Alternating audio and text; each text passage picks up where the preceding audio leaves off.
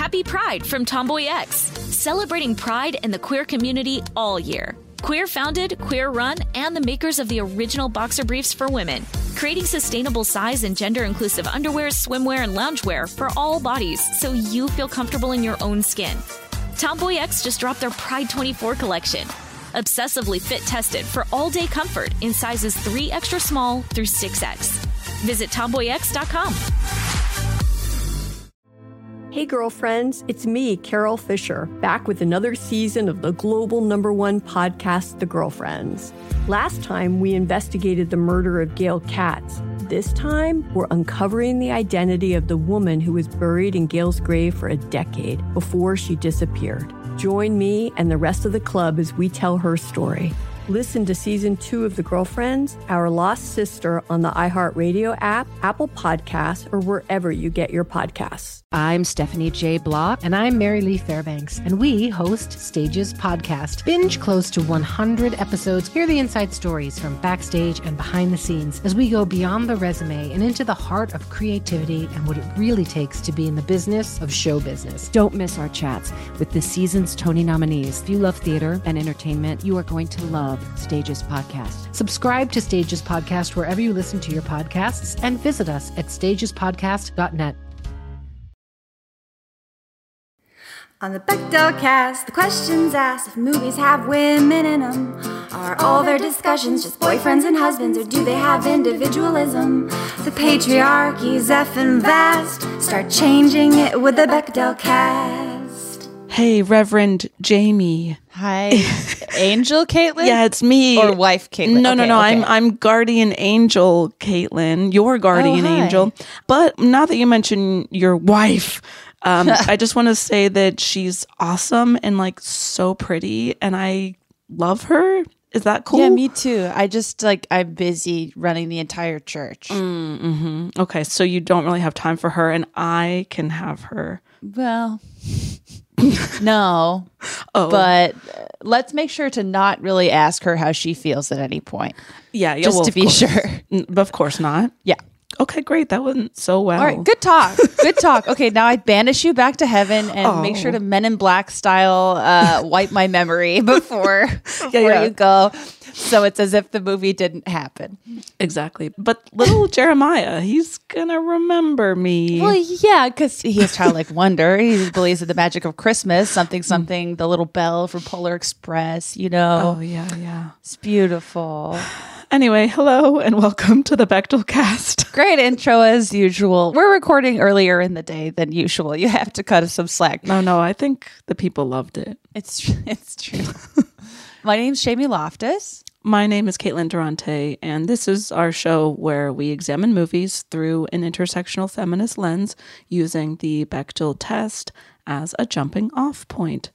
But Reverend Jamie, what is that? I could get used to this. So the Bechdel test is a media metric originally created or co-created by Alison Bechdel with her friend Liz Wallace, originally as a bit for her comic from the 1980s, Dykes to Watch Out For, originally a way of talking about how women were rarely talking to each other about anything in a movie, much less not men.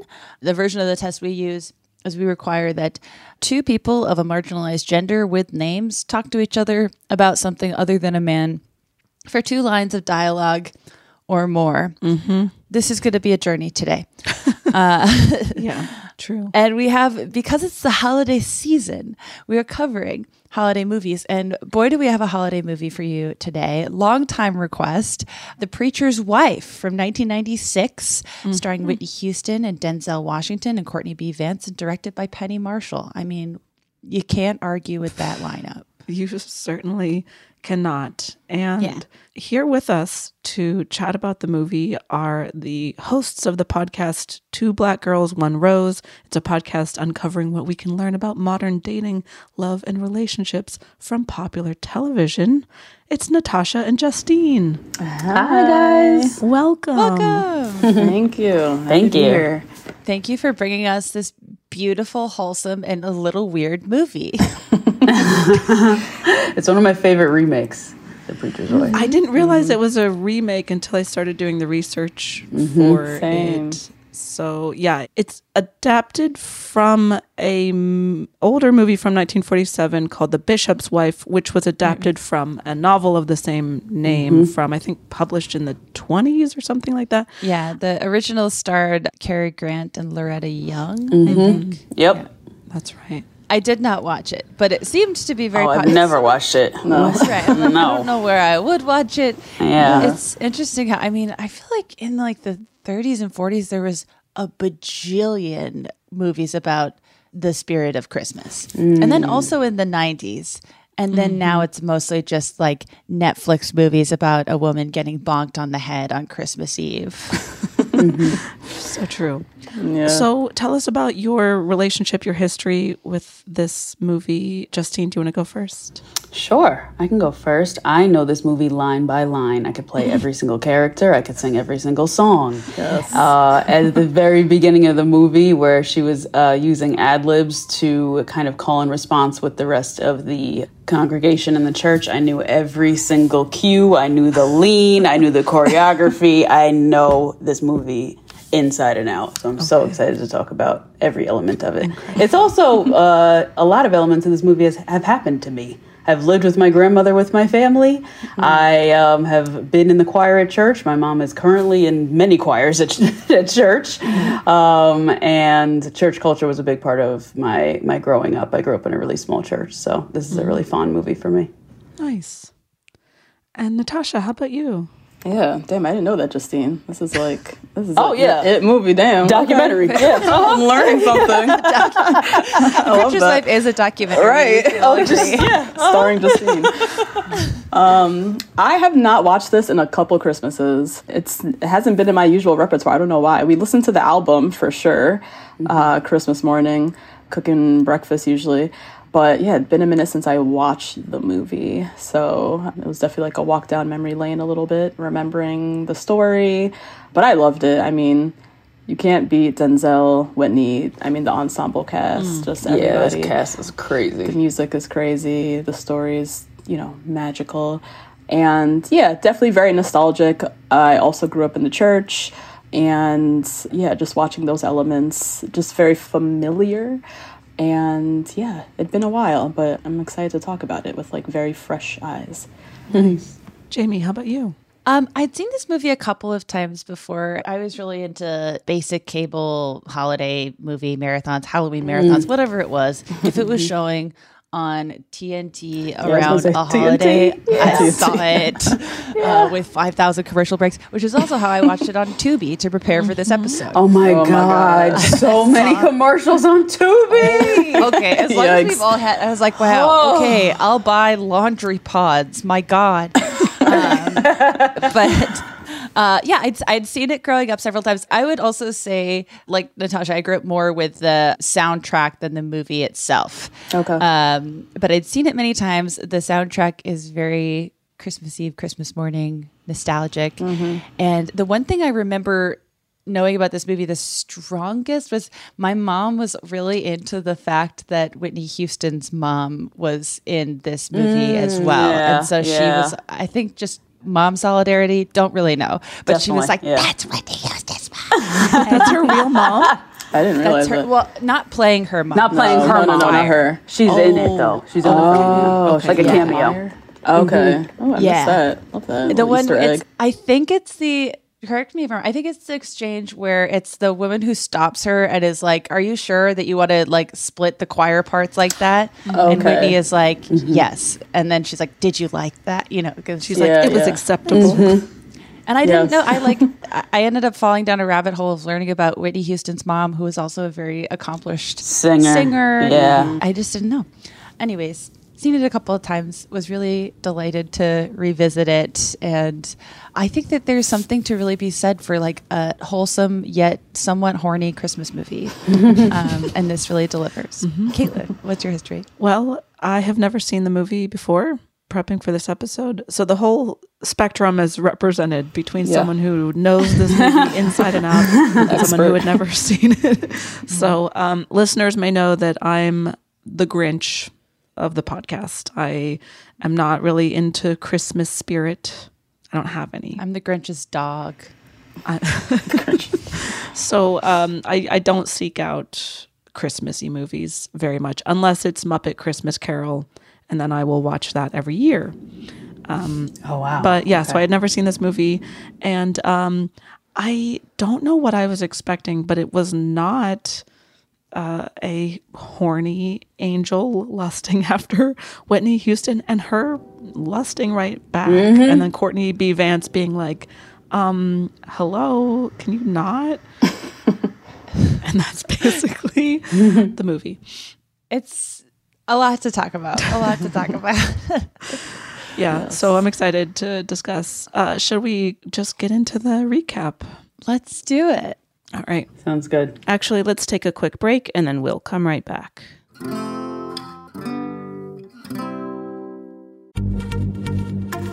Happy Pride from Tomboy X, celebrating pride and the queer community all year. Queer founded, queer run, and the makers of the original boxer briefs for women, creating sustainable size and gender inclusive underwear, swimwear, and loungewear for all bodies so you feel comfortable in your own skin. Tomboy X just dropped their Pride 24 collection. Obsessively fit tested for all day comfort in sizes 3 extra small through 6X. Visit tomboyx.com. With everything you have on your plate, earning your degree online seems impossible. But at Grand Canyon University, we specialize in helping you fit a master's degree in business into your busy day. Your graduation team, led by your own GCU counselor, provides you with the personal support you need to succeed. Achieve your goals with a plan and team behind you. Find your purpose at Grand Canyon University.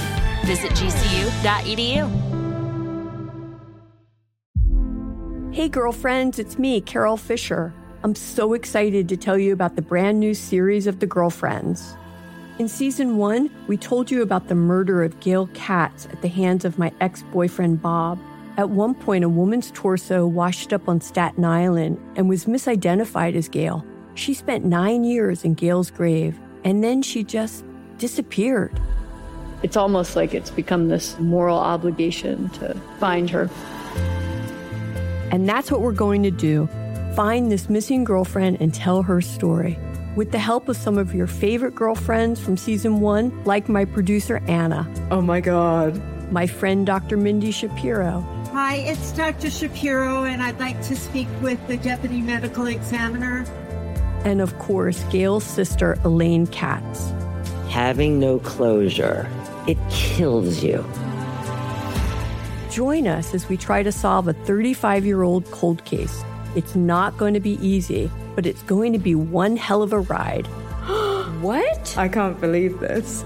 Listen to season 2 of The Girlfriends, Our Lost Sister on the iHeartRadio app, Apple Podcasts, or wherever you get your podcasts.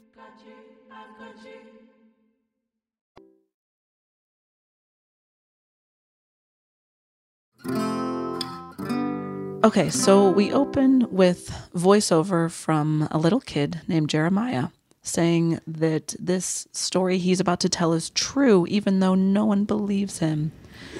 So many like wholesome family movies are narrated by little boys specifically. Yeah. Like, let's spread the love around. I feel like we've covered several movies this year that begins with like, "Hi, I'm a little guy. You won't believe what happened." It reminded me of a recent movie we've covered, Soul Food. Soul Food. I was Oh thinking yeah, about yeah. that. Also narrated by the little guy. Yeah. I do love a child narrator, though. They're the Yeah. most trustworthy, the most honest. They're so cute. And you only see them every 20 minutes or so. Yeah. And you're like, oh yeah. Pops in, Let's go gives a around. reflection. Yeah. Yeah. Says something profound. Okay, so it's a week from Christmas. We are in a church.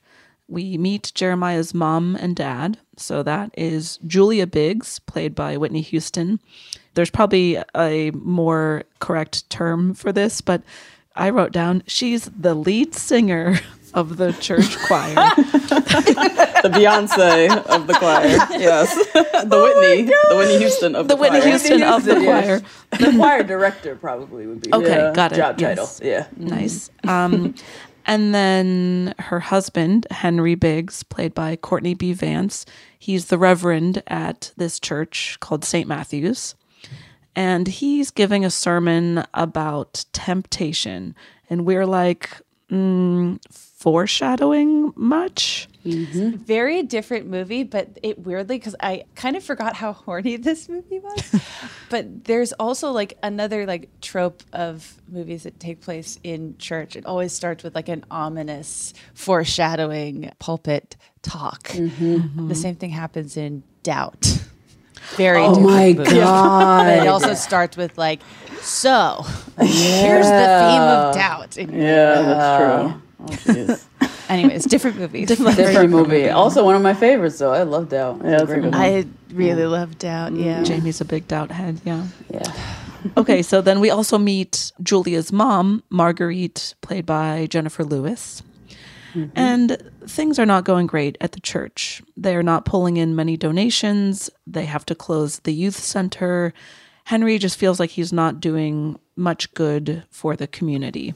And so he prays to God to send him some help. And then out of the sky falls Dudley. That's Denzel Washington.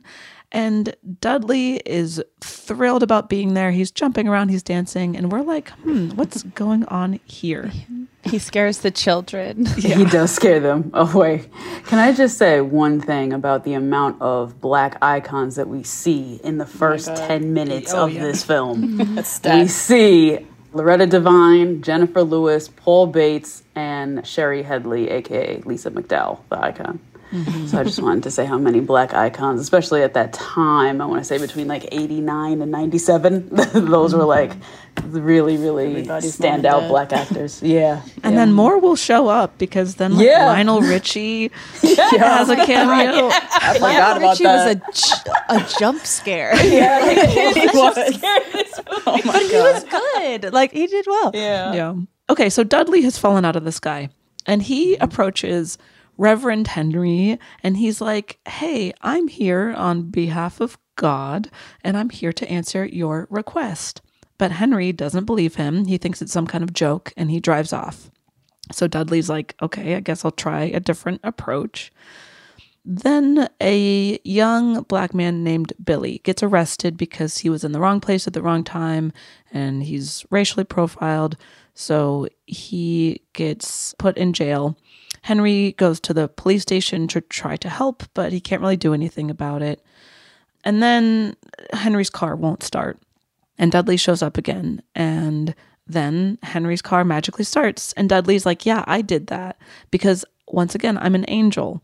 And then he explains that he, used to be a human on Earth. His time was cut short. He went to heaven. He became an angel. And he's just been waiting for a chance to come back to Earth and help and do good. Everyone's reception of an angel in this movie is on a scale of like, it makes sense how Courtney B. Vance reacts to him because he's like, I just don't believe you. This is all in a day's work to me to like, passively accept what someone is saying. But later on, it's like, seems like other people fully believe he's an angel and they're like, yeah, there's this angel who's hanging out with us now. It's Christmas. Yeah. I guess it's the week before Christmas. But everyone thinks that he was just like sent by the church council to help. I don't think anyone else realizes he's an angel. They're just like, he's a guy. He's a nice guy. He's hot. But Whitney does. And Whitney's like, okay. Let's go with like it. she's I'm used to like anytime there's like a supernatural occurrence, there has to be a scream. There has to be a Freaky Friday moment. But everyone's just sort of like, wow, this is wild. Merry Christmas to all. I also love Dudley's like imagery of like these angels in a waiting room in heaven, just like waiting to get sent down. I'm just like, how does it work? What's the process here? Even he seems like excited, like, oh, I made it. My number was called. I was like, oh, okay. Well, and then based on his clothes, I would guess he died in like the 1950s. I was going to say 19. And because he's wearing like a fedora and like, the overcoat that like men always wore in that era. And so I'm like, okay, he's been waiting for like 40 or 45 years or so to be sent back down to Earth. And he doesn't know what like Windows is. He's like, what is computer? So I'm like, okay, he's from a different era and he's been waiting for decades. Yeah, when was pizza popular? Because he freaks out over the pizza and the hot dog. So I don't know when those. Oh man, I have to be better about my food history. I got to research this after. The origin of the pizza slice. Yeah. Jamie, write a book about it. Sorry, you're right. You're right. Yeah. Okay, so Dudley is with Henry, and he also outlines the rules of being an angel and helping people on Earth, which are that angels can't do anything that people should be doing, that everything that like a person that an angel helps out does has to be of their own free will. And finally, when an angel has accomplished his mission and leaves, then the person he was helping, in this case Henry, won't have any memory of the angel anymore. That sounds like such a bummer job. I know. He makes being an angel sound like a lot of paper pushing, and then and like a lot of waiting around, and then it's like, and then you get to do something amazing. And maybe you'll even fall in love, but you can never have sex. And then no one remembers you and you have to go back to the waiting room. It's a thankless job. You should be able to have sex if you can't remember. Come on. That just seems unfair. True. That's right. True. That's true. Except Jeremiah will remember for some reason. Damn. He's like, no, Mom, I swear to God, you had sex with Denzel Washington. I'm not Jeremiah. kidding. The trauma. No one's going to believe it. Yeah. This is too much. I know. Yeah, there's a very different tonal sequel to this movie where Jeremiah's in therapy years later being like, I know that this happened, but no one will acknowledge Denzel Washington's presence in my life one week. He's like haunted by the memory of Denzel. Oh, God. Okay, so then as Dudley is saying goodbye to Henry, they shake hands, and then there's like this surge of warm energy between them, and Henry's like, oh my God, what was that? And there's music, and it's going like ding-a-ling-a-ling. Does it remind you guys of the Broad City whoosh? Ooh, I didn't connect that on my own, but yeah, it totally does. When the wind is knocked out of her. Yeah. We love the Broad City whoosh. We just actually reference it all the time. That's one of my favorite episodes. Yes. It hits you. The wind knocked out of you. Which is what happens to Henry. He's like, oh my God. Yeah. But then he's like, actually, I don't feel anything, and I still don't believe you. Bye. Now, meanwhile, things are falling apart. The church boiler explodes. Jeremiah's best friend, Hakeem, is taken away to be put in foster care. Billy has to stay in jail because his bail is too high for his friends or family to be able to pay it. And then also things between Henry and his wife, Julia, are not great. He is too busy with a lot of these church matters to have much time for her. And Julia's mother, Marguerite, notices, and she's like, get your house back together. Yeah, Marguerite really is like, hey, get over it. My husband also neglected me for the same job. And you're like, well, can you at least commiserate, guys? Hey. So then Dudley shows up again being like, actually, I'm the Reverend's new assistant. The church council sent me. And Henry's secretary, Beverly, played by Loretta Devine, thinks she's being fired and replaced. And Dudley's like, no, I'm just here to... It's an amazing scene. She's so Loretta's funny. so good for that. She's so good at that, like, kind of monologue. And playing like an anxious character. Like, she does that so well. For sure. Have you guys seen her on Watch What Happens Live? No. She's one of my all-time favorite guests on Watch What Happens Live. She went crazy. Oh, God, she got I need to so see that. drunk. Really? Oh my Drunk. God. Yes. That show is like chaotic evil. Chaos already. I know. I want to be a bartender so bad. So bad. Andy, if you're listening, please, me and Natasha can do it any day. Yes, slide us in. But yes, Loretta Devine on Watch What Happens Live is a very good episode. If you want to hear some gossip. Then Incredible. Yeah. I will watch it. Okay, so Dudley's like, no, I'm just here to help. And then Julia and Marguerite are like, sounds good to me, especially because you're hot and sexy, so we don't mind having you around. Basically. And then Dudley hangs out with Jeremiah and confronts him because Jeremiah is sad that Hakeem has just left. Then Henry has a meeting with this guy named Joe Hamilton, played by Gregory Hines. He's a real estate developer who wants to build like basically a mega church, and he wants Henry to be the reverend there. Also like another like 80s, 90s trope of like land developer as the main antagonist of the movie. We should bring that back. I mean, where did that go? Now more than ever. Yeah. Let's villainize landlords. Yeah. Seriously. So Henry reluctantly accepts Joe's offer. And then when Henry tells Julia about it, she's furious that Henry didn't consult her and that he sold out. And also her father used to be the reverend at St. Matthew's, so she feels like extra attachment to it, and she feels like she doesn't want the church to be abandoned or like her presence, her family's presence in the church to go away. That to me was a wild moment. Him selling the church that belonged to his wife's father, like out from underneath her without even consulting. It's like, is this real life? What? Right. How are you going to live past this? Yeah. And she's only allowed to be upset about it for like a scene. Yeah. And then her mom's like, well, get over it. You're like, shouldn't you be mad too? That's like, right. You have a huge attachment to this church. Yeah. Yes, it's like grounds for divorce, but it was kind of swept under like it was nothing. This movie was written by men. Yeah, I think that's when the audience starts turning and being like, you know what? Maybe you can fuck with Denzel Washington. Yeah. Right? You know Maybe you should. Yeah.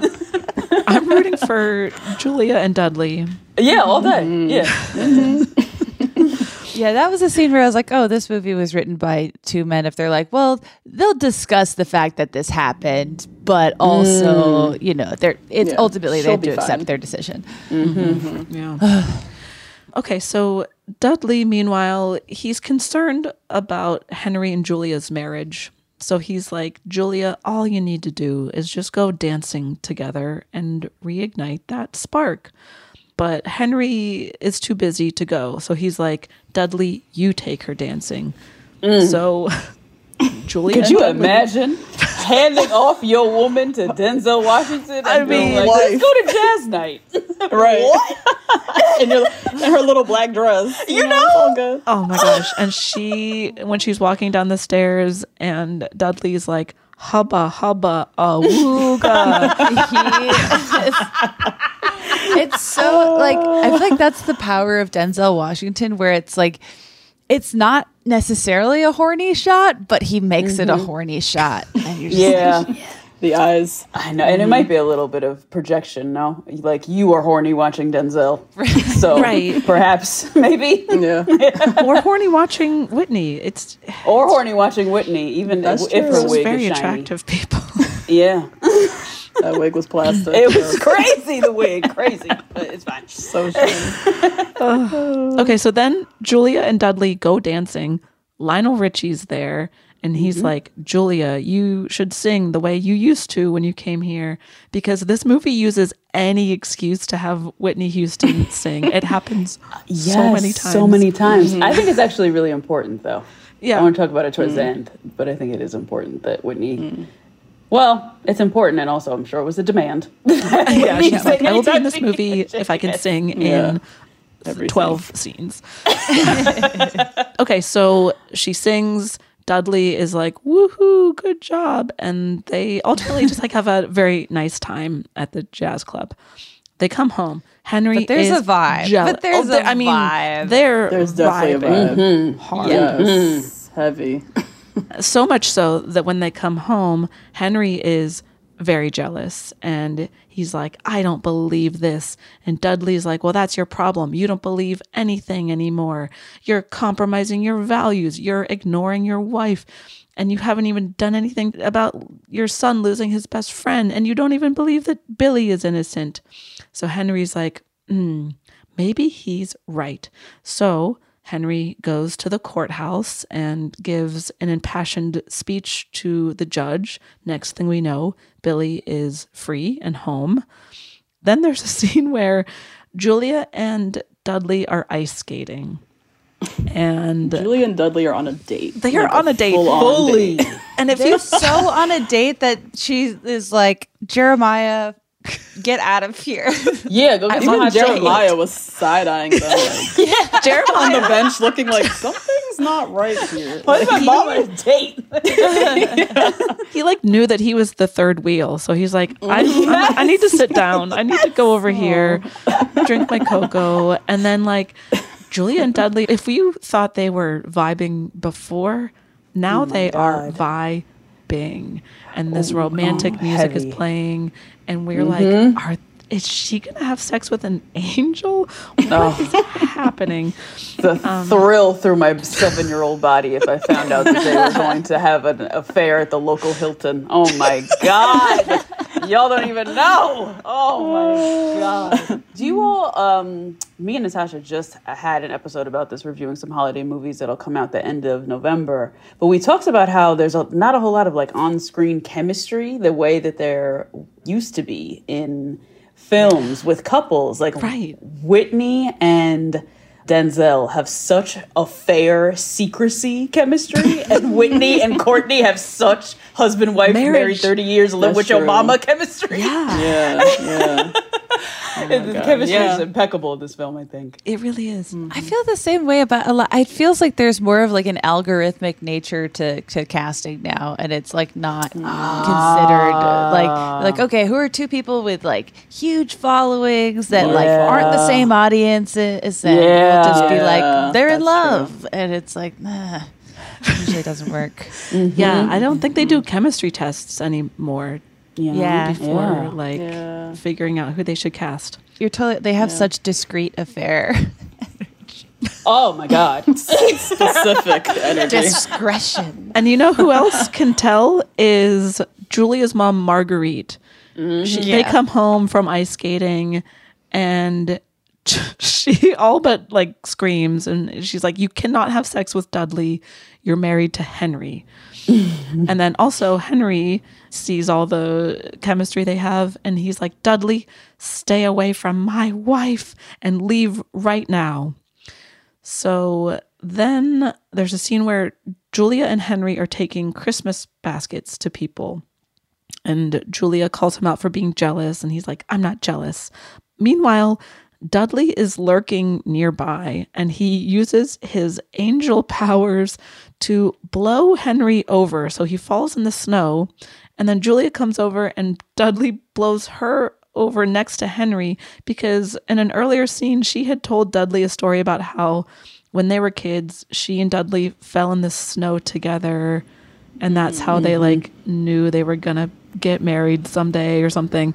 And so now they're in the snow again, and they're vibing. They're kind of reconnecting as husband and wife. And then other things start to get better too. The church has a new boiler. Henry has arranged to bring Hakeem back to stay with them over the holidays. And then Henry goes to Joe Hamilton, that real estate guy, to be like, never mind, I'm not going to be a sellout in your mega church. And Joe is like, oh yeah, well, I bought the mortgage and I'm going to tear your church down. And so suddenly the stakes are so high.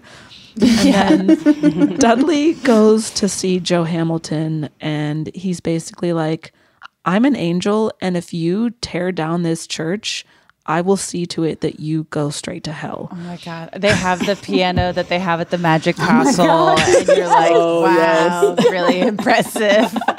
Really cool, God. It's so Christmas movie. Yeah. I love the little subtle random ways that they like wield magic and like the power of God. Like playing the piano, like why that moment? Yeah. Right. Turning on a radio, really powerful stuff. He's like, wait, that not even plugged in. You're like, yeah, Gregory Hines, that's God. Is real. That's God. Okay, so I think it's Christmas Day now. Dudley comes to the church to say goodbye to Julia, saying it's time for him to leave. And then Henry gives this big Christmas sermon in which he was planning to tell everyone that the church is going to be torn down, but then he goes off script and gives a passionate sermon about hope and love and forgiveness and how an angel helped him and they're going to save the church. And everyone's like, woo. And Dudley's like, oh, he finally believes in me. And then Julia sings some more because Whitney Houston put in her contract that she has to sing a million songs. And then Joe Hamilton is like, never mind, I won't tear down your church. And so all is well, which means that Dudley's angel mission is accomplished, which also means that Henry and Julia forget. That he has to go back to what sounds like purgatory. It sounds like he works in purgatory. He works at a call center. Yeah. It literally sounds like no exit. Like it sounds scary. Yeah. Yes. But it's heaven. Right. Because Dudley accomplished his mission, Henry and Julia forget Dudley now. They don't recognize him. It's like they never met him, but Jeremiah still does. And then the movie ends with the family together and happy. They adopt Hakeem, and now Dudley is the angel tree topper on their Christmas tree. The end. Yay. So, Merry Christmas. Merry Christmas. Let's take a quick break and we'll come back to discuss.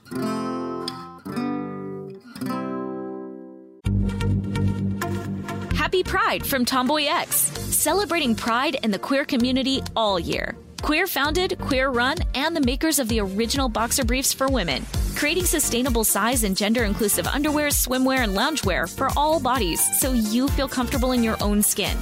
Tomboy X just dropped their Pride 24 collection, obsessively fit tested for all day comfort in sizes 3 extra small through 6X. Visit tomboyx.com.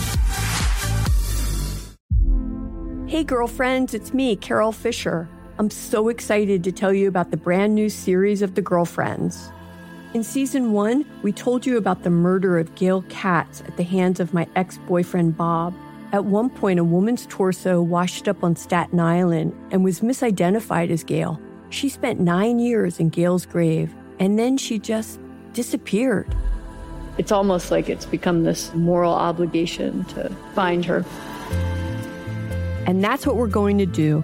Find this missing girlfriend and tell her story. With the help of some of your favorite girlfriends from season 1, like my producer, Anna. Oh my God. My friend, Dr. Mindy Shapiro. Hi, it's Dr. Shapiro, and I'd like to speak with the deputy medical examiner. And of course, Gail's sister, Elaine Katz. Having no closure, it kills you. Join us as we try to solve a 35-year-old cold case. It's not going to be easy, but it's going to be one hell of a ride. What? I can't believe this. Listen to season 2 of The Girlfriends, Our Lost Sister on the iHeartRadio app, Apple Podcasts, or wherever you get your podcasts. We started talking about this incident. Drugs and officials cover up. You couldn't believe it. From iHeart Podcasts. It's like the police knew who he was before they got here. A story about money, power, and corruption. The medical school dean at USC was leading a secret double life. She's breathing right now? Yes, she's absolutely breathing. I'm a doctor, actually. There's no way that guy's a doctor. I'm Paul Pringle, and I'm an investigative reporter for the LA Times. This is the story of an investigation that starts in a hotel room in Pasadena, California, and reaches all the way to the top of two of the most powerful institutions in the city of Los Angeles. When people fall in line, they fall in line. Looking back, I realized, everyone knew. This is Fallen Angels, a story of California corruption. We're always going to have predators. It's the good people who stand by and do nothing that allow them to flourish. Listen to Fallen Angels, a story of California corruption on the iHeartRadio app, Apple Podcast, or wherever you get your podcasts.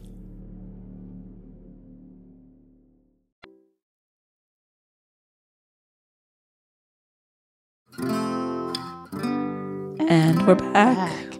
But what if all you wanted for Christmas was to have sex with Angel Denzel Washington? How does that work? How does that square? Yeah, Julia does not get her wish, her Christmas wish. But at least she'll never know. Yeah. Yeah. Shall we start with some context corner? Yes. Yeah. So this movie is an adaptation, we already said, for a movie from the 40s that none of us have ever seen and probably never will, because this one is good. Directed by Penny Marshall, obviously a very iconic director. I'm trying to think of, we've covered several of her movies on this show before. We recently covered Big, we've covered A League of Their Own, and now this movie. As it is written by, I think that this movie is an interesting case, questionable case of a lot of high up white creatives with an all black cast, because the screenplay is written by two white guys. However, Denzel Washington was the major production force in getting this movie made. It was produced through his production company, Mundy Lane Entertainment. And at the time, he gave an interview about sort of the importance and his commitment to having an all-black cast in this movie. Although he did consider having Julia Roberts in the main part at one point. Yes. What? And then was like, never mind, Whitney Houston. Oh my God, that would have changed the whole movie. That would have changed everything. Yeah. No Jennifer Lewis, unless Julia was like adopted or something. Also, Jennifer Lewis is only 6 years older than Whitney Houston. I was going to say, she does not give Whitney Houston's mom at all. Yeah. I kept forgetting that they were sisters. But okay, so Denzel Washington said this at the time, just about his company in general. I'm happy to know that on a film like Devil in a Blue Dress, we put 100 or so many black people to work, and it was the same thing with The Preacher's Wife. And it will be the same thing with other films that I'm involved in, whether I'm on a producer level or not. We do it because they're capable and because nobody else is necessarily looking out for them, speaking about black actors and black creatives in general. Mm-hmm. Yeah. Nice. I love knowing that. I didn't realize that Denzel was... I mean, I saw that Penny Marshall had directed it, but it was Denzel's production company behind it, which... Yeah, I didn't know that either. That feels good. Also, I think we can get into it, but like the representation of the church and the black family, and I think it felt very authentic, so it makes sense that there were black creatives behind the scene that helped make it, bring justice to it. Mm-hmm. Yeah, and we stand Penny Marshall, but I was like... why her directing it? Although, like, apparently Denzel Washington like sought her out specifically and was like, you need to direct this movie, please. And she originally turned it down because she didn't think the script was very good, but then it got rewritten and then she came on board. Okay. Denzel also approached Whitney Houston and was like, you have to be in this movie. And she said, okay. But I did a little bit of research on the novel that it was based on, which, it's not the most relevant thing except to say that it ends very, very differently from both the movie adaptation from the 40s and The Preacher's Wife. She does have sex with Denzel Washington. Yes. Please tell me that shit. It's closer to that. It's not quite that, but it is closer to it. So the way the book ends is that the angel, who in this case is named Michael, he realizes or he learns that he, as an angel, can't fulfill quote unquote mortal love because it's not related to divine intervention. So he can't have sex basically because it would be inappropriate and it's not divine enough or something. Whoa. And very philosophical. Okay. Wow. So he returns to heaven after helping the bishop character. And then Julia realizes that she will never have a passionate relationship with her husband. She then decides to have another child to share her love with, since she knows she won't get that love from her husband. Oh, God. Weirdo. That got dark. That is so weird. Ooh. And when I was also looking up this book, I couldn't find a whole lot of information about it, but it's also listed as like satire. I think it might be more satirical than both movie adaptations, which I think are far more earnest. Yeah. Okay. That makes more sense. Still weird. Still weird, but also explains Hakeem's character. Yes. Oh, he was that other child. Could be. Yes. Yeah. That's a good point, because when I ended the movie, I didn't really feel that hopeful for Whitney. I mean, I know the music is going and everyone's smiling and it's Christmas, but like, okay, the church is still going to be around. That's great, but he's still busy as hell. Like, that was the real issue with Henry. Like, he's never home. So is that problem solved? Like, we don't get any resolve on that. So yeah, I felt the same way. Like, she's pretty much back to one at the end of the movie, especially because Henry's assistant Loretta Devine is like, remember that part at the end where that character Saul is like, I'm going to marry you. And Reverend, you're going to have to find a new secretary, implying that like she won't work anymore now that she's married. Yeah, she's married. Oh God, now Julia's going to get sucked into it. So he's going to be even more busy. I mean, maybe he'll hire another like assistant or secretary, but yeah, it ended a little bizarrely to me. Yeah. And then another thing I wanted to point out about kind of the development of this movie is that an earlier version of the script had Julia being quite underdeveloped. So according to an interview with Whitney Houston, she says, Julia was a little sterile, and I thought she needs to be more realistic. She needs to get a little mad sometimes because she's being put off a lot. She needs expression. She needs to be able to express herself, and she needs a job. She needs something to do, as opposed to the bishop's wife, where she was just the bishop's wife. So I think she pushed for a more developed character in Julia with rewrites.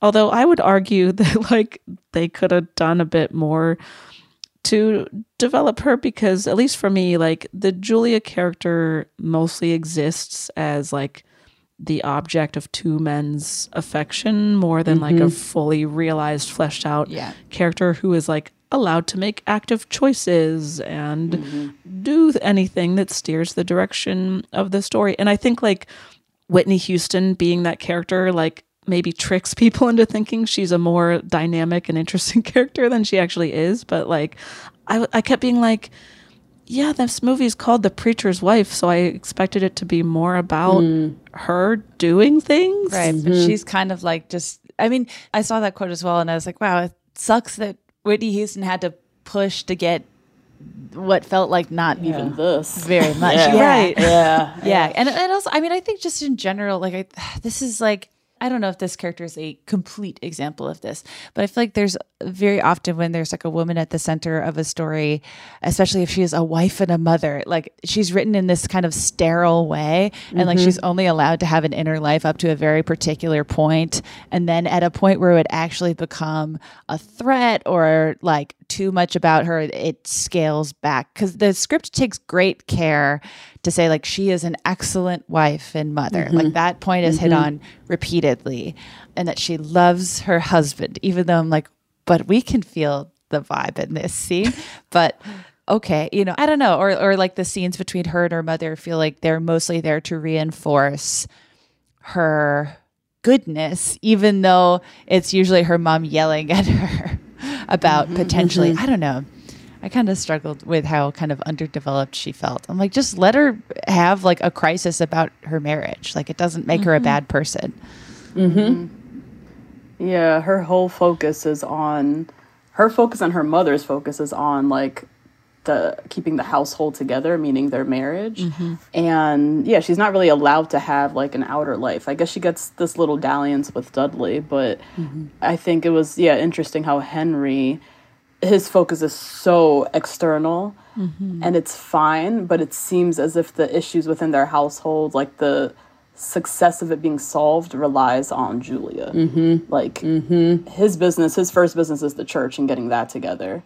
And Julia needs to work harder to get his attention back. And that's basically, what her focus can only be. And as soon as she starts something with Dudley, it eventually gets halted pretty quickly. Right. Yeah. I will say her involvement and position at the church is a pretty common one. Most of the times the preacher's wife is the head of the music at the church.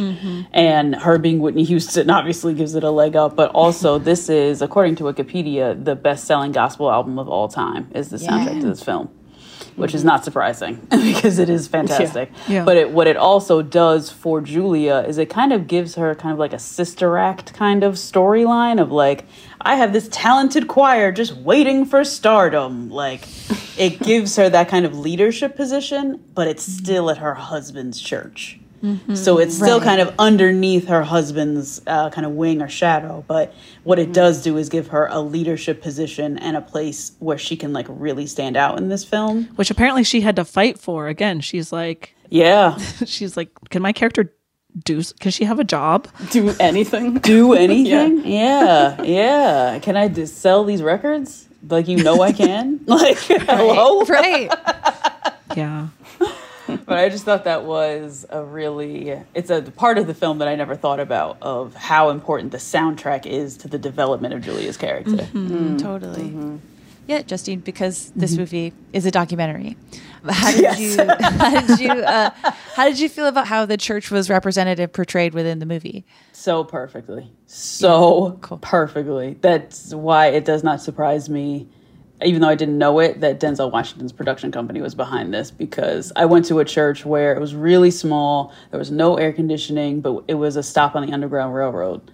So there was like a historic aspect to the church. It's been around since like 1856, I think. Wow. But it's like so small. The people who run it are all 70 plus. And the choir is like phenomenal. And they made most of their donations and money through Christmas. So this is a very accurate portrayal. And then I thought it was cool that the Georgia Mass Choir is like the main, like it's like a professional, huge, successful choir.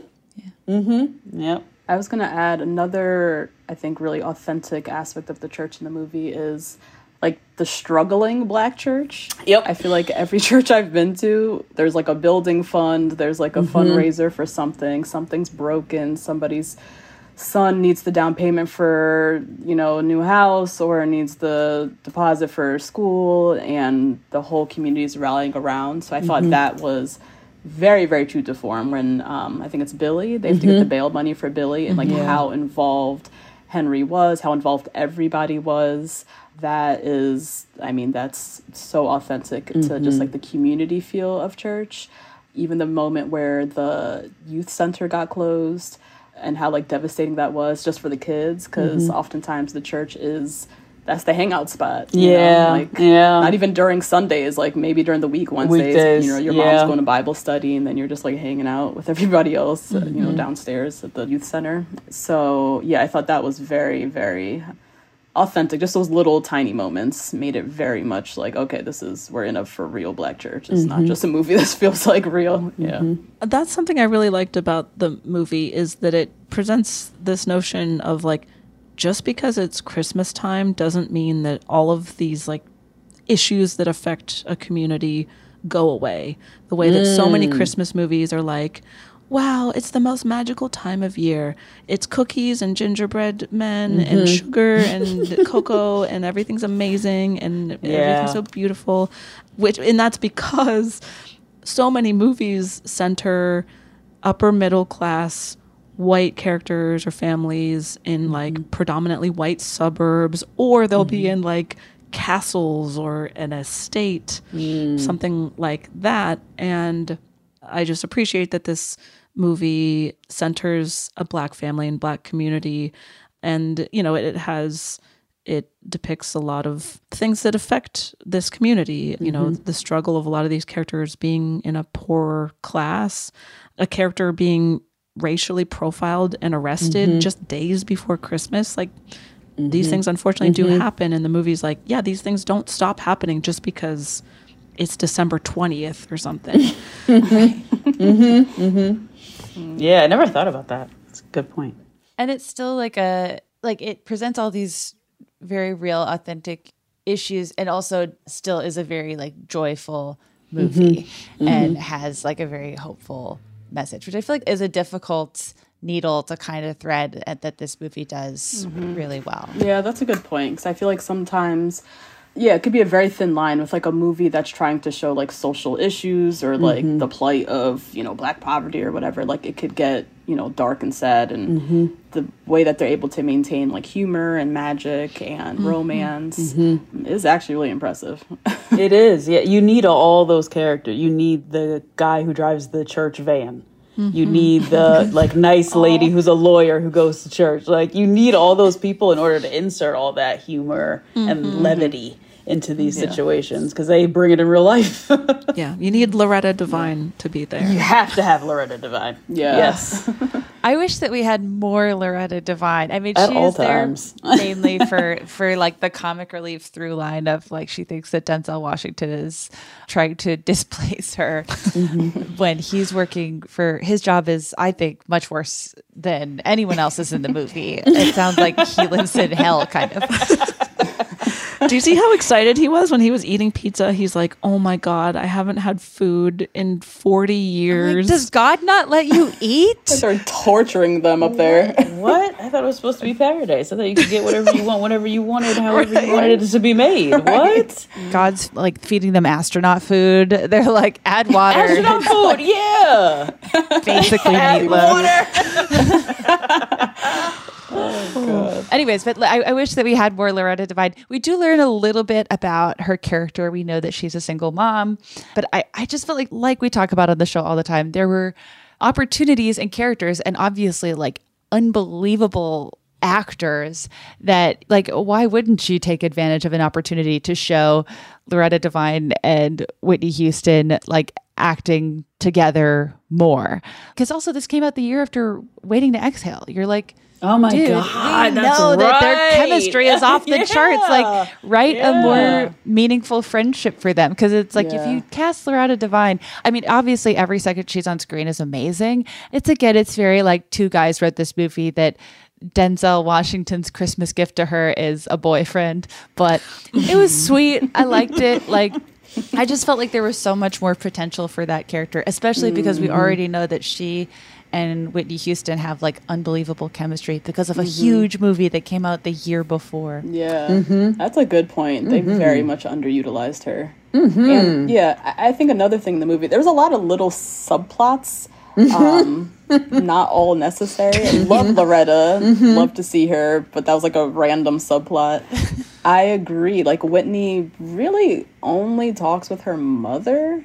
Or confides in her mother. I guess a little bit in Dudley, but yeah, I don't know why they didn't give her like an out or have some other aside. A friendship, a female friendship. A friendship even. And how scandalous would it have been if it was her husband's assistant? That would have been fabulous. Right. Yeah. Add another subplot to all the subplots. Yeah. Because Loretta Devine has like information about him that she like that's an important friendship. Yes, exactly. He knows his schedule. That's how she could sneak around with the dates with Dudley. She could have gone on more dates. Like, we could have really made this happen. They started a new Google calendar for infidelity.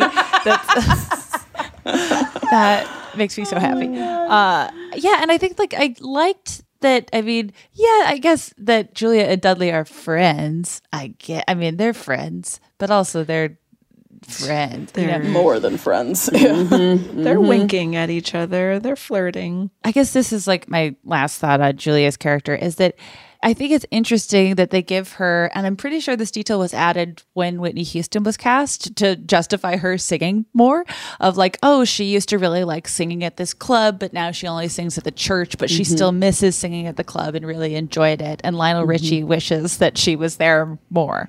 Just like a cool detail. I really liked that scene, but I feel like it like introduces like one of those subplots that like she is looking for fulfillment outside the church and looking for like validation of her singing outside the church, but she doesn't get that. And everyone close to her, especially, I mean, definitely her husband, but also Dudley and her mom kind of like reinforced to her, like, you should be happy with what you have. Like that Dudley literally says that to her. He's saying like everything you ever wanted, you already have. And it's like, well, I'm pretty sure several scenes ago, she told you that's not true. Like I found it like in the way that, again, like the wife and mother box of like, you're lucky to be in the place that you are. And it would be selfish to want more or different. Mm-hmm. It's important, too, that in that scene at the club, she's singing a secular song. She's not singing a song about God. Yeah. That is really important to the film. And that's, wow. I never really even realized how, like, instrumental that one scene is to giving us a little tease into who she was before. But that's true. And I always, my whole family is always like, she's not singing about God in this. She's singing about her and Dudley. This is scandalous and crazy. But it's such a good song. Yeah. I love that song. I think that Henry kind of gets let off the hook a little too easily because, like, I understand that he is a very important member of this community. A lot of people look to him for guidance and for assistance and all this kind of stuff. So he's very, busy running around. But he is, like, pretty actively neglecting his relationship with his partner. And like we said, like, Marguerite is always on Julia's case about it. She's never on Henry's case to be like, even though she doesn't like Henry. Which is where I was like, why are you defending him so hard when you seem to actively dislike him? Right. Yeah. And she's like, well, my husband was the same way and that's just how it is. And it's like, it doesn't. Did you hate him too? Like, you don't have to be nice to him. But yeah, Marguerite's always being like, Julia, the responsibility is on you to, like, maintain this household and keep this family together. But, like, seems like she's doing all she can. Meanwhile, Henry, he's doing his responsibilities around the community, but he also doesn't seem to be fully acknowledging that it's taking a toll on his marriage. And there's a scene where, like, I think they're eating breakfast together and he's, like, being snippy and he says something like, if you were listening more closely, you would have heard an apology in there, but now I have to go to a meeting. And it's like, well, you actually didn't apologize, which is why no one heard it. Yeah, what? And then he, like, gets so... And, like, I get it. He's, like, very threatened by Dudley. Understandable. It's Denzel Washington. He's very handsome, and he's also actively seducing his wife. But he doesn't seem to take much accountability for their relationship. And I think by the end, he still doesn't fully recognize, like, oh, I need to be a more present partner in this relationship, and good thing that I don't know who Dudley is anymore, or else I would still probably be really jealous. Yeah, I think that's what's really missing from the movie is, like, a full circle moment for Henry acknowledging like a full accountability moment. Yeah, that's why I kind of ended being like, I don't really have much hope for them. Like, the church isn't sold, yay, but, like, your marriage is still in the gutter. Right. And I think also, Henry he gets off very easily. He's not only neglectful of his wife, but even his son's best friend got sent to foster care. Like, no conversation between the two of them. He keeps missing moments and appointments with his son, and like, you don't see Marguerite saying anything about that. Like, it's really very much focused on the marriage, and poor little Jeremiah is, like, sitting back witnessing all of this and getting the brunt of it in his own way by not having his dad present. For sure. And then has to remember all of it and no one else does. Ugh. He's the only one with the trauma. Oh my God. Yeah, I agree. I'm not convinced at the end of the movie that he's necessarily going to treat her better. Right. Now that everything's done. And also, that doesn't make the work he's doing in his community any less important, any less impactful, any less taxing on your energy. But it feels like a very low bar to be like, okay, so he's not going to sell her family's church to a land developer. You're like, that's a really low bar. Yeah, that shouldn't have been on the table. Yeah, to not sell the church that was handed to you by your wife's family. Right. Yeah, that's true. Man. Joe Hamilton, by the way, speaking of this land developer guy, I was like, Joe Hamilton, because Black people can be blood-sucking real estate sharks too. I'm like, interesting casting. Yep. Yep. Also another iconic Black actor. Oh my God. Yeah, for sure. That is interesting. The choice of making the, like, real estate vulture guy a black guy. And he's from the community too, right? He seems very familiar with everybody. Like Yep. I wonder how that is done in the, again, like we didn't watch the original or read the original book. Right. I wonder if that is like a one-to-one thing from the original. Don't know. Yeah. The movie and I think the book focuses more on the bishop. Bishop Henry is trying to raise money to build a huge cathedral for his overcrowded parish. So it's actually the bishop's idea to be like, let's build a huge church rather than an outside like real estate developer coming in and trying to bring the bishop onto the mega church. Yeah, so that's a story change. I don't even know if there is a real estate developer character in the original source material. Anyway. Again, a very 90s choice. Like, I always think of like, that was a main plot point in Casper. That was a main plot point in like so many. They're like, save the building. The Hannah Montana movie. Save the building. Yeah. Save the building. And it's like, I mean, in the case of this movie, in the case of all those movies, yeah, they had to save the building. Yeah. I mean, the stakes, they're high. I wanted to talk a little bit more about Julia and Marguerite's relation. Actually, I don't know. I feel like we maybe covered it. I do want to add, though, like, I love Jennifer Lewis. She has played so many mothers, so many Black films. I love her character. She's terrible, but also great. Yeah. She's always like, I don't like to get into other people's business.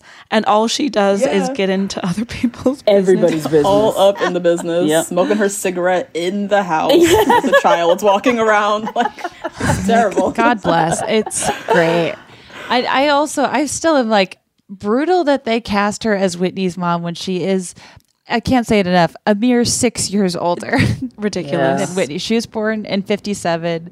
Whitney was born in 1963. That does happen every once in a while. I feel like that was a big thing people talk about with Golden Girls all the time too. Oh yeah. Is that like the mother-daughter were unbelievably close in age, and you're like, wow, you're kind of roasting this other actor for no reason. But anyways, yeah, no, Jennifer Lewis, it's like, I mean, it's not like you would want anyone else playing this part. Yeah. And she has just like strong Black mom energy. She does. She has strong Black mom energy, and she could really be a villainess in a great way. And she was a little bit of a villain in this film, I think. But in a very like realistic, authentic very way. Realistic. Scarily.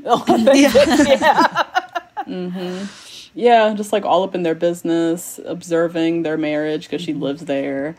Always wants to put her 2 cents in there. And then, cracking down on her daughter for what's going on in your house. Like, get it together. I taught you better than this. Like, right. I wish she's very authentic, so it is what it is. I wish she had a little bit more of like a harder stance against Henry. Right. Yeah. And trying to hold him accountable more than just her daughter. I wish even just like 1 or 2 more lines about that would have been, just add a little bit more balance. Yeah. And have, someone else on Julia's team. But I think they wanted to keep her character very traditional, just like the focus, daughter, your focus is on the household. Remember that was what my focus was. Now I pass that on to you. Right. Right. Yeah, I mean, it's like, again, most of the women we've talked about, like, there's certainly more that could have been done with her. Again, we could have given her a friend in the church. This is a community she's like been connected to for longer than anyone else in the movie, but they sort of were like, no, we're just gonna sort of have her scold Whitney Houston in the kitchen every 20 minutes or so. I liked her scene with Denzel. That was fun. Oh, and she's like, walk me over to the neighbor's house. Stay away from my daughter. Yeah, I'm like, should they hook up? Like, I'm open to what this looks like. Pimping Denzel out. I know. Character. I mean, well, okay, when we first meet Marguerite, when Jeremiah's like giving voiceover and like introducing all the main characters, he says something like, and that's my grandma. Everyone says she needs a man, whatever that means. And it's like, okay. I forgot about that. I mean, oh God, it was so unnecessary. Very. Yeah, another unnecessary dig. Like, an unnecessary dig, but also a very true aside that people are in the church are looking at. Oh, she needs a man. She's still single.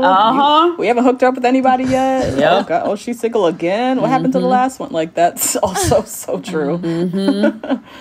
And then I want to list off a few because horny angel representation is important. There's been a lot of horny angel erasure in I was going to say, cinema. are there other horny angels? I can't think of another horny angel. No, I'm saying that it's been nothing but erasure until this movie. Horniness is beautiful and from heaven. Exactly right. It's why people exist. The scene where Dudley tells Julia to buy a negligee because he's like, oh my God, you would look so hot in this. Oh my God. For your husband, but it would be so hot. And she's like, I don't know. I'm looking for a present from my son. And he's like, oh, okay, never mind. Never mind. Just the moment has passed. Laying it on thick.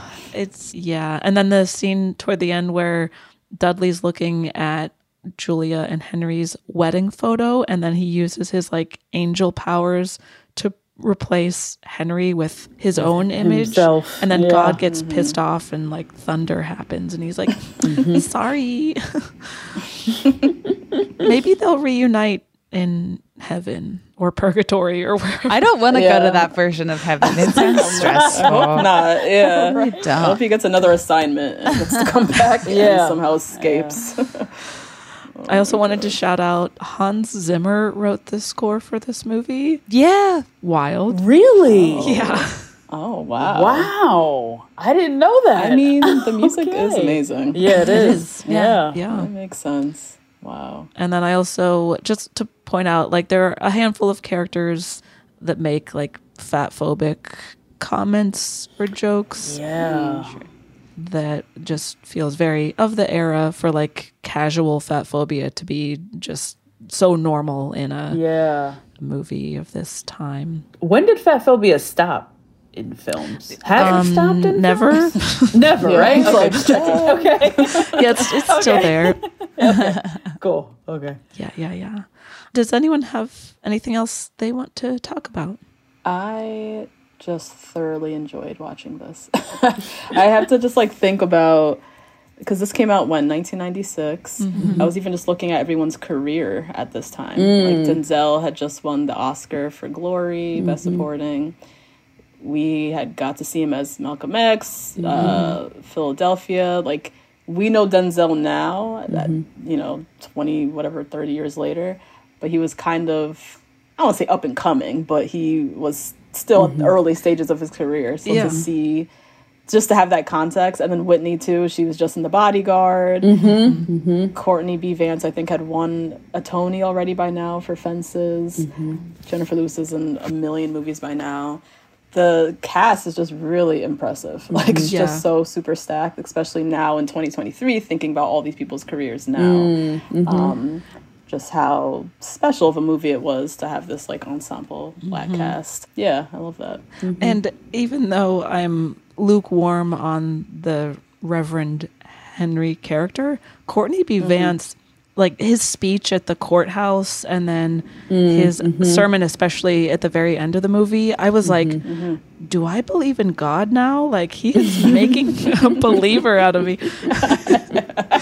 He's so good, especially at the end where it's like a 4-minute speech where, again, the takeaway from that speech is that he's not going to have the church turned into a mall. And you're like, the fact that that's this powerful in spite of you doing so little is really impressive. It's a testament to him. Yeah, he's the one who convinces Joe Hamilton to not tear down the church, even though an angel had showed up the night before to be like, I'm going to send you to hell if you do this. But Joe Hamilton's still like there to be like, well, this is the last little sermon before I rip this place down. And then he's like, wait a minute. No, that the Reverend giving his sermon, it feels like that's what convinces him to change his mind. Yeah, I think definitely as problematic as Henry's character is in being the neglectful husband, father, all this, I think his character is probably fully performed the best, I think, in terms of he really does a great job, or maybe the writing does a great job of showing him as like the Black lead of the church, and how much they really belong to the community, and that struggle of, he has a wife, he has kids, but he also belongs to everybody else. And the seeing him kind of drowning in that, I empathize with him, as terrible as he is as a husband and so many other things.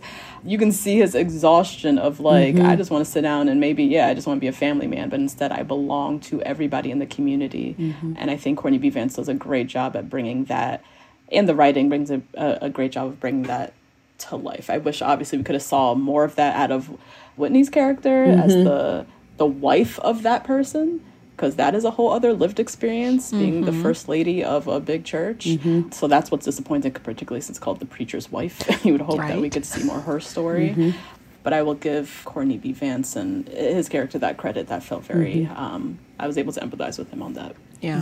Well, that was a question I had, as far as, because this is a movie adapted from two different kind of source materials, both properties, the 1947 movie cast, creative minds behind that, all white people. The novel, came out in 1928, again by Robert Nathan. He's a Sephardic Jew. Wow.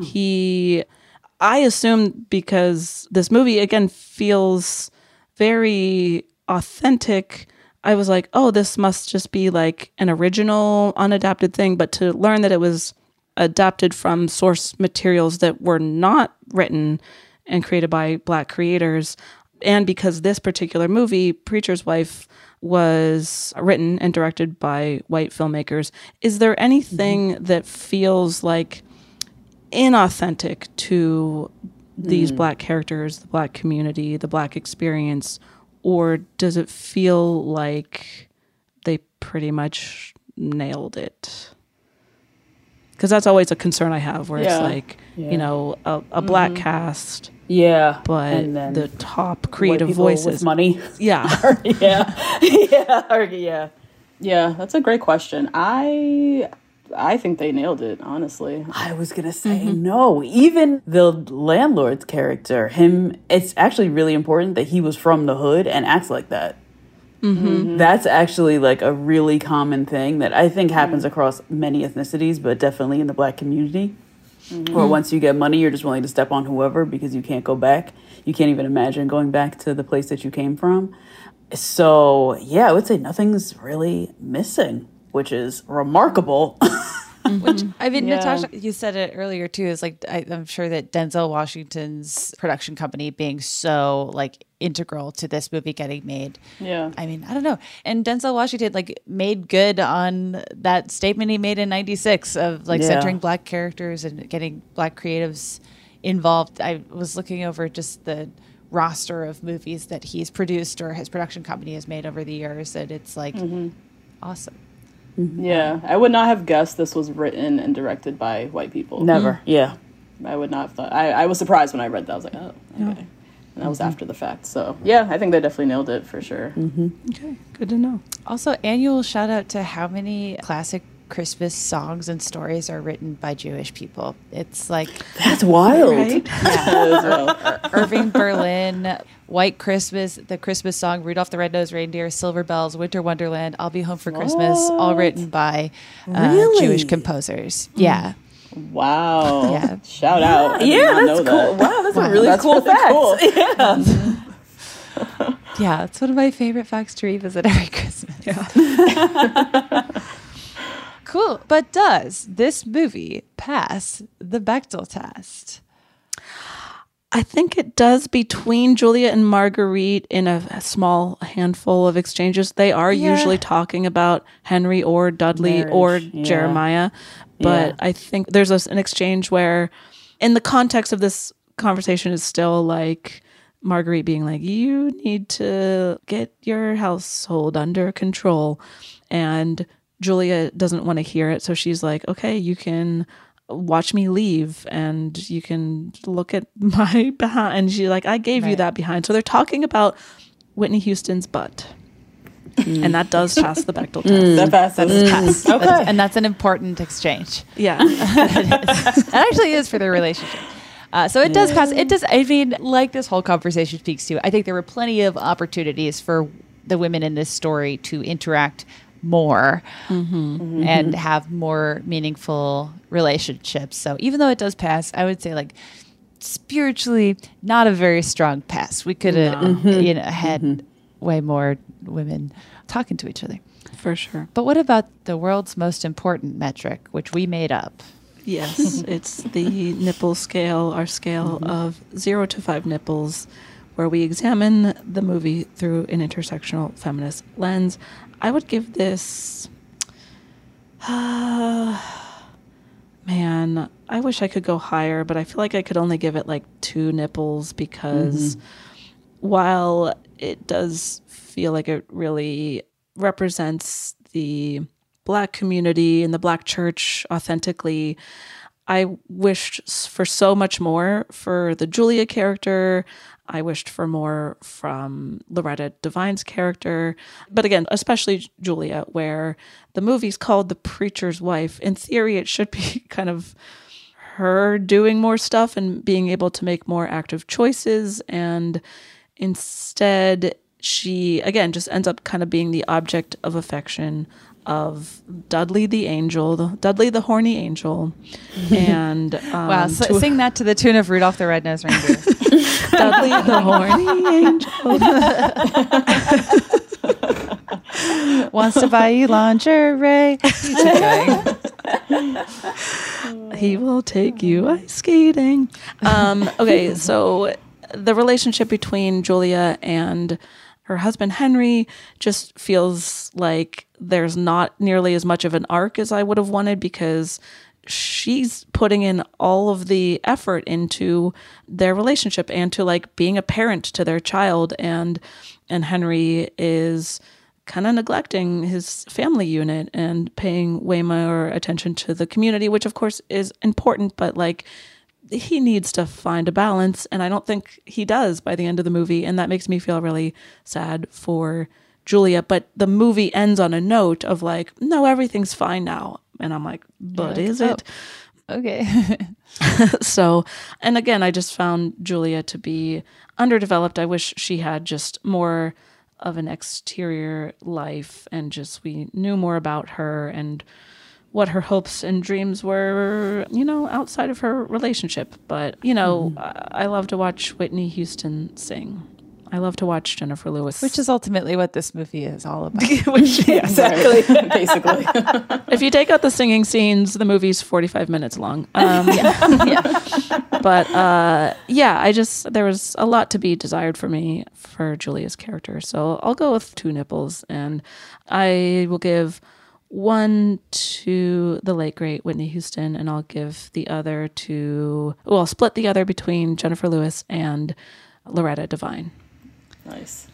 I'm gonna go a little higher. I'm gonna go 3. I think that for all the reasons we discussed, this movie is not, in spite of the title, I feel like we see this pretty often. In spite of the title, is not actually a movie about a woman. It's kind of a movie about 2 men and how they feel about this woman. We are not really clued into how Julia feels at length at any point.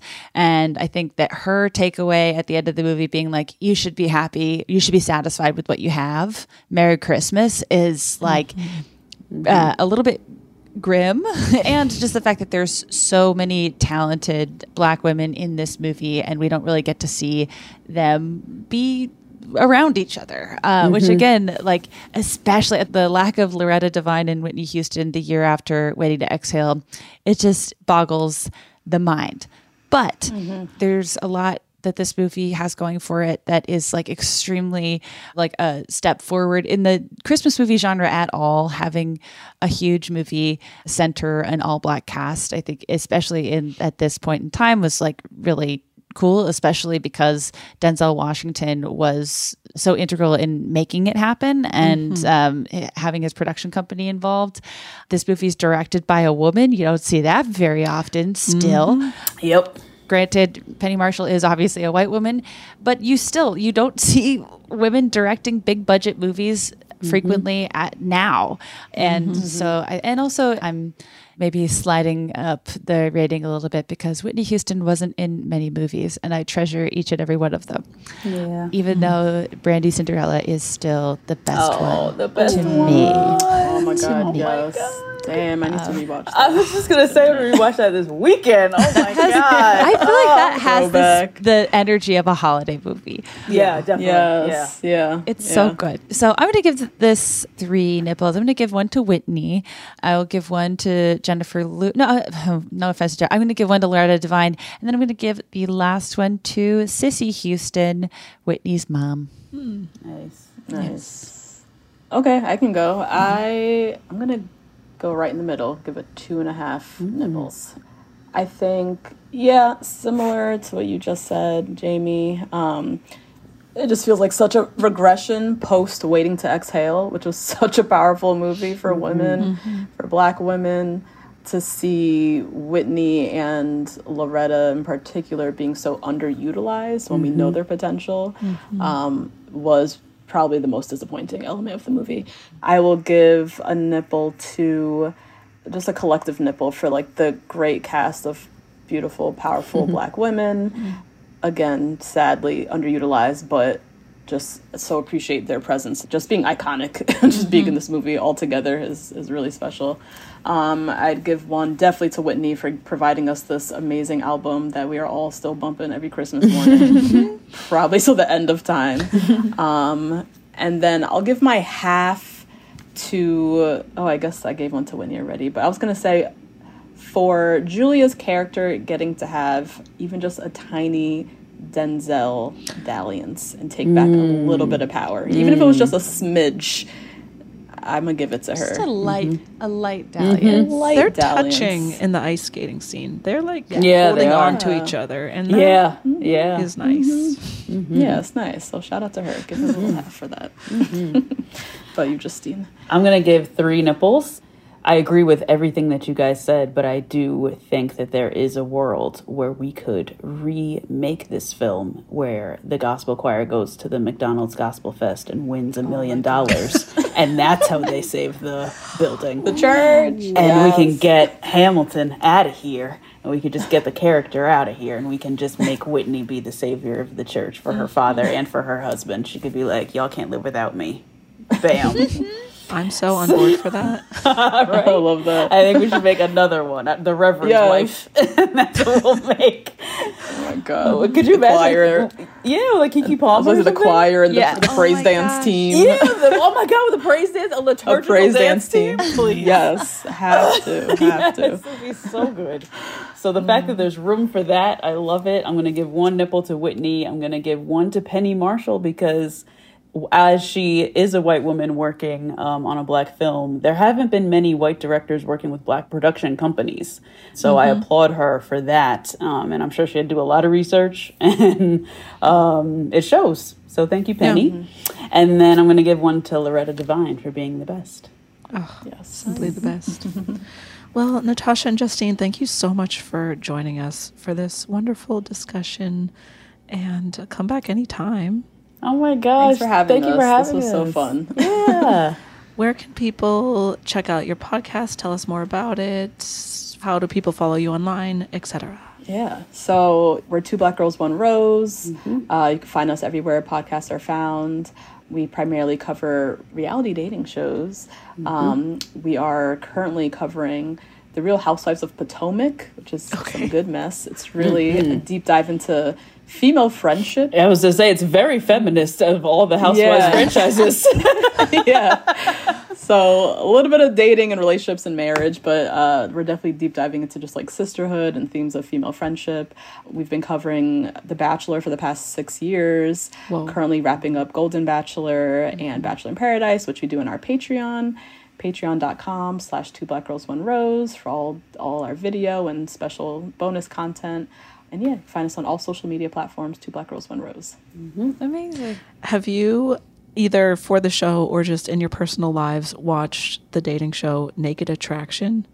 No, I can't with the derobing dating shows. That or the siblings involved. The line needs to be drawn somewhere. You know what I'm saying?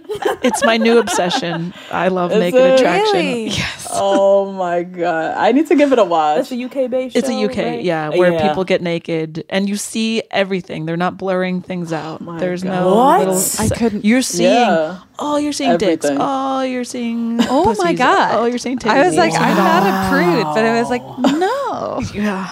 It's on HBO. So if you... Oh, okay. Okay, there we go. It keeps getting recommended. I'm a fan. Keeps getting recommended. Keeps getting recommended. Like, you don't watch that one? I'm like, no, I've been actively avoiding it, but How does damn. everyone not die of exposure? That's like...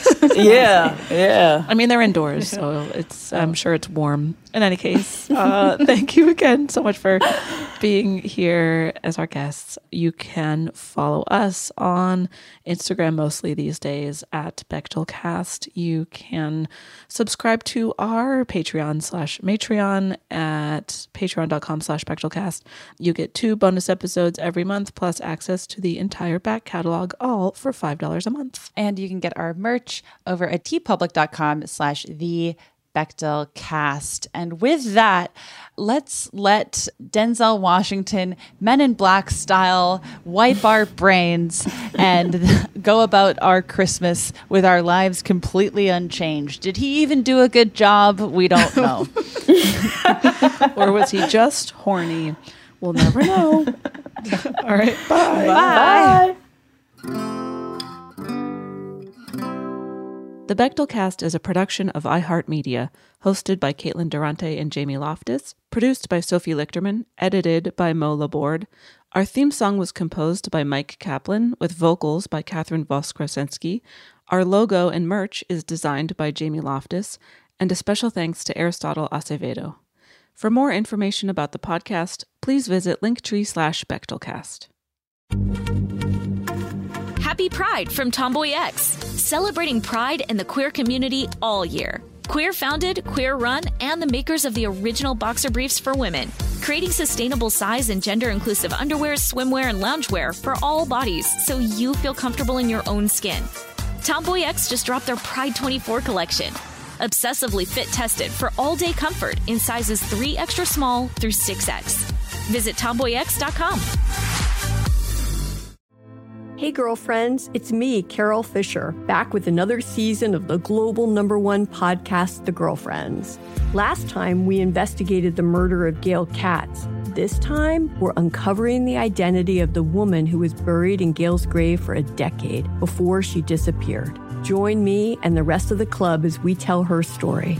Listen to Season 2 of The Girlfriends, Our Lost Sister on the iHeartRadio app, Apple Podcasts, or wherever you get your podcasts. I'm Stephanie J. Block. And I'm Mary Lee Fairbanks. And we host Stages Podcast. Binge close to 100 episodes. Hear the inside stories from backstage and behind the scenes as we go beyond the resume and into the heart of creativity and what it really takes to be in the business of show business. Don't miss our chats with this season's Tony nominees. If you love theater and entertainment, you are going to love Stages Podcast. Subscribe to Stages Podcast wherever you listen to your podcasts and visit us at stagespodcast.net.